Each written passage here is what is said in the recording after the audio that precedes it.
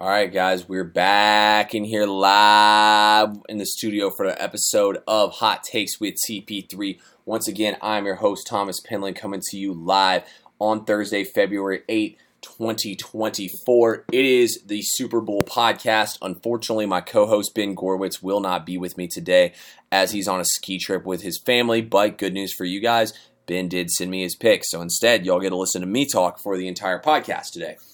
First of all, guys, let's talk a little bit about the NBA trade deadline real fast here, and then we will get to the picks. First thing I want to say is, for those of y'all who were disappointed in the way the trade deadline went today, I would say think about it this way. What if the OG Anunoby trade happened today? What if the Pascal Siakam trade happened today? And what if the James Harden trade happened today? It might be one of the biggest trade deadlines in NBA history. You got to think about it that way, guys. This actually was a pretty crazy season for NBA trades. I mean, the Knicks, look at them now. They flipped their entire roster. The Clippers look like a championship contender. Teams just made the moves earlier and quicker.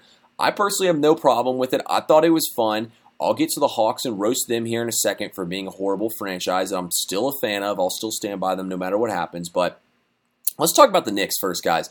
The Knicks, look, when they made the original trade, when they traded R.J. Barrett for Emmanuel Quickley for OG Anunoby and whatever else was in the trade, I kind of roasted them, and don't get me wrong, I think R.J. Barrett will flourish and become a better player playing with his new team in Toronto, as they're pretty good at unlocking players' best skill set. But at the same time, it's okay to to kind of lose a trade if it makes your team better. And look at the Knicks. The Knicks already knew that they could have the best half-court offense in the league between Brunson and Randall. Dante DiVincenzo stepped up. Josh Hart. Every single player knows their role on the team, but R.J. Barrett. He seems like him and Quickley seem like the unhappy guys. Barrett was a streaky scorer who couldn't just give you elite defense and shoot the three-pointer, which is what OG gives you. At the same time, Emmanuel Quickley was going to be doing a new contract. You don't want to overpay for him, and the guy's a streaky off-the-bench scorer. Of course, his numbers are going to get better when he's getting more playing time. I personally think this was an A-plus trade, and look what the Knicks did today. They trade with the Pistons. They get rid of Quentin Grimes, who's basically just the repetitive version of Josh Hart, of Dante DiVincenzo, and all the other guys they have. I think it was a great move for them to get rid of Quentin Grimes, and look what they brought in. You bring in Bogdanovich and Alec Burks, two guys who can help you get some buckets. I mean, we saw on Saturday night the offense looked so stagnant versus the Lakers, and they fixed it all right there. Bogdanovich is basically a sixth man. The Knicks have one of the best starting lineups in the league, and look, I took the Knicks to win the East. I don't believe in this Celtics team. I don't believe in the Bucks. The Bucks can't play defense. They're still figuring it out. Doc Rivers chokes in the playoffs so much. He's had some of the most talented rosters I've ever seen and has never been able to get over the hump. What makes you think he can do it now in Milwaukee? I personally ain't buying it. The Celtics, Jason Tatum, in my opinion, is not a Tier 1 superstar. An elite defense like New York, with the offense they have, can come in here and throttle these guys. I absolutely love it, guys, for the Knicks. The Knicks, in my opinion, can definitely win the East. I don't think they can win the title, but they remind me of the Miami teams. They play the same kind of basketball as them. I love it. I think they'll be able to come out here and get it done. This Knicks team is going to be good this season, guys, and they're going to keep on winning. They might even be the second best overall record in the Eastern Conference. Other than that, I thought the Mavs were big-time winners today. They didn't really give up that much, in my opinion, and they bring in guys like P.J. Washington, and they also bring in Daniel Gafford. They get a backup center for the games when Derek Lively can't play, who's a good rebounder and defender, much better piece than Rashawn Holmes in there. And you also get P.J. Washington, who's like a buy-low scorer who, has a lot of potential, but is just kind of stuck there in an offense with a bunch of other players. I think that Dallas did a great job of improving their roster and making themselves better, and I think they went from a team that was going to be in the play-in that could potentially miss the playoffs to a team that's definitely going to make the playoffs. And if I'm being honest with you guys, I wouldn't hate being a play-in team. I think you want to be the seed that matches up against Minnesota. Minnesota feels like the team who in the regular season is great, but they get bounced in the first round. They feel like that Orioles or that baseball team who loses in the first round like the Dodgers. Minnesota, in my opinion, doesn't have the shot creation. They have the worst fourth quarter offense in the entire NBA. I don't think this Minnesota team is a true championship contender, so I think they're going to have a tough matchup in the first round. I think teams might hunt trying to play them. So that's what I thought about today's NBA trade deadline. There's really nothing else crazy to talk about or revisit. I just think New York and Dallas were the clear winners, and these teams got a lot better. There's a lot of teams that are losers today, like the Hawks, the Bulls, The Raptors made some really weird moves, but I'm not going to get into the history of the Raptors. I know a bunch of y'all just want to hear about the Super Bowl picks, which I'll get to here in a second. Look, I mean, I don't think the Hawks are dumb for hanging on to DeJounte Murray. Like, if you look at Ben Simmons, you look at the James Harden trade from Philadelphia, by hanging on to these assets and making them play because they're under contract, teams are going to get desperate at some point and pull the trigger and make big trades. I mean, look at the Knicks. A team like that knows they need a point guard desperately might just go all in and make the trade for DeJounte Murray if they know he's available. I think Atlanta made the right move by keeping him around and not going ahead and making a trade out of desperation. If teams are lowballing you, teams will pay up more in this offseason to get talent that they know they need, and that's exactly what DeJounte Murray is. I worry about the Hawks, though, man. I really think they screwed up their entire franchise by letting Tony Wrestler's son overrule Travis Schlenk. Ever since then, we haven't been the same. We clearly gave up way too much. Clearly, Schlenk knew what he was talking about by not trading for DeJounte Murray. Shocker that the NBA GM knows more than the owner's son about who to trade for. I mean, isn't that a crazy logic? That's just the most Hawks thing ever. I mean, maybe the Hawks can do something out of the plan. I highly doubt it, but that's all I'm going to waste y'all's time with the NBA. Let's get into the NFL, guys. We have the final game of the season coming up here. We have the Super Bowl. I'm going to give out my entire slate for free on my Twitter and Instagram at TP3Bets. I'll give out all my picks that I haven't. I'm going to play one of these NBA, NFL dual picks. So, it's like a points prop or it's like a player prop combined with like a Super Bowl players prop. I just think it'll be fun. So I won't be able to project that one out just yet.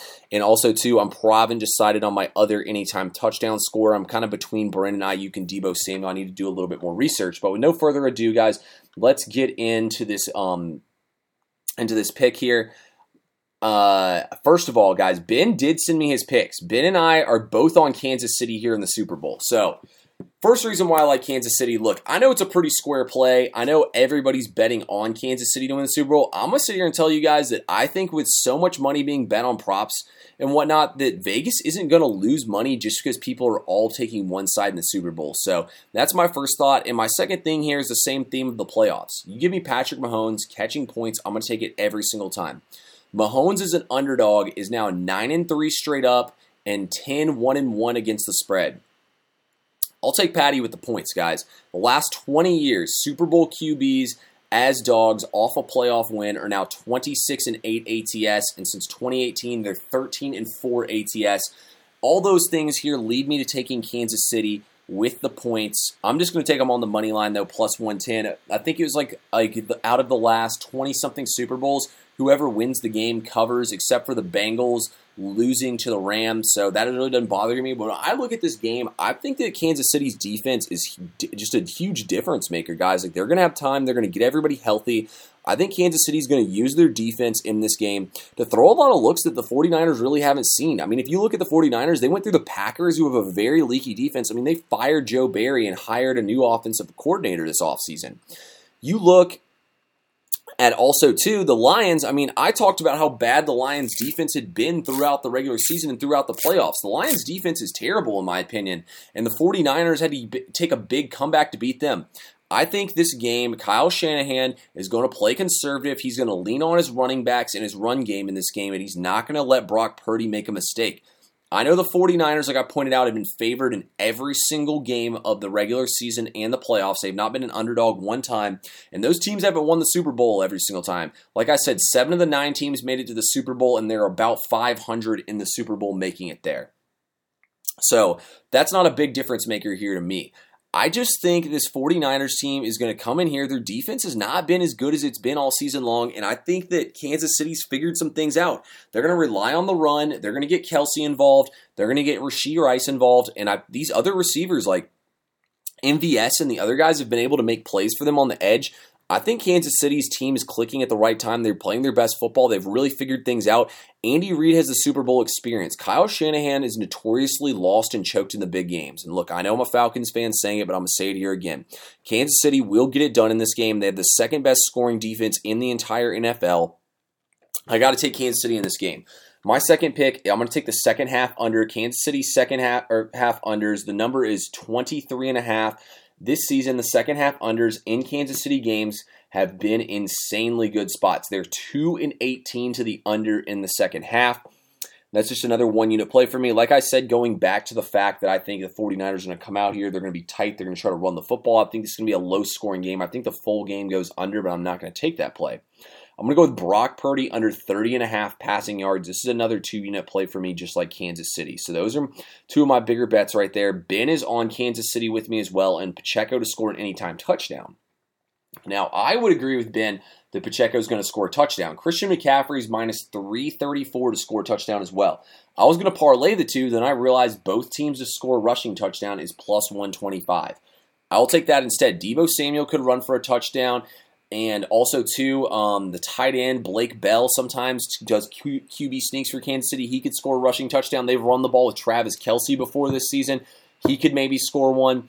I mean, maybe one of the other Kansas City backs, like CEH, gets in the end zone. I'll just take that instead. Keeps us safe there. Then I have one other play for you guys for the Super Bowl.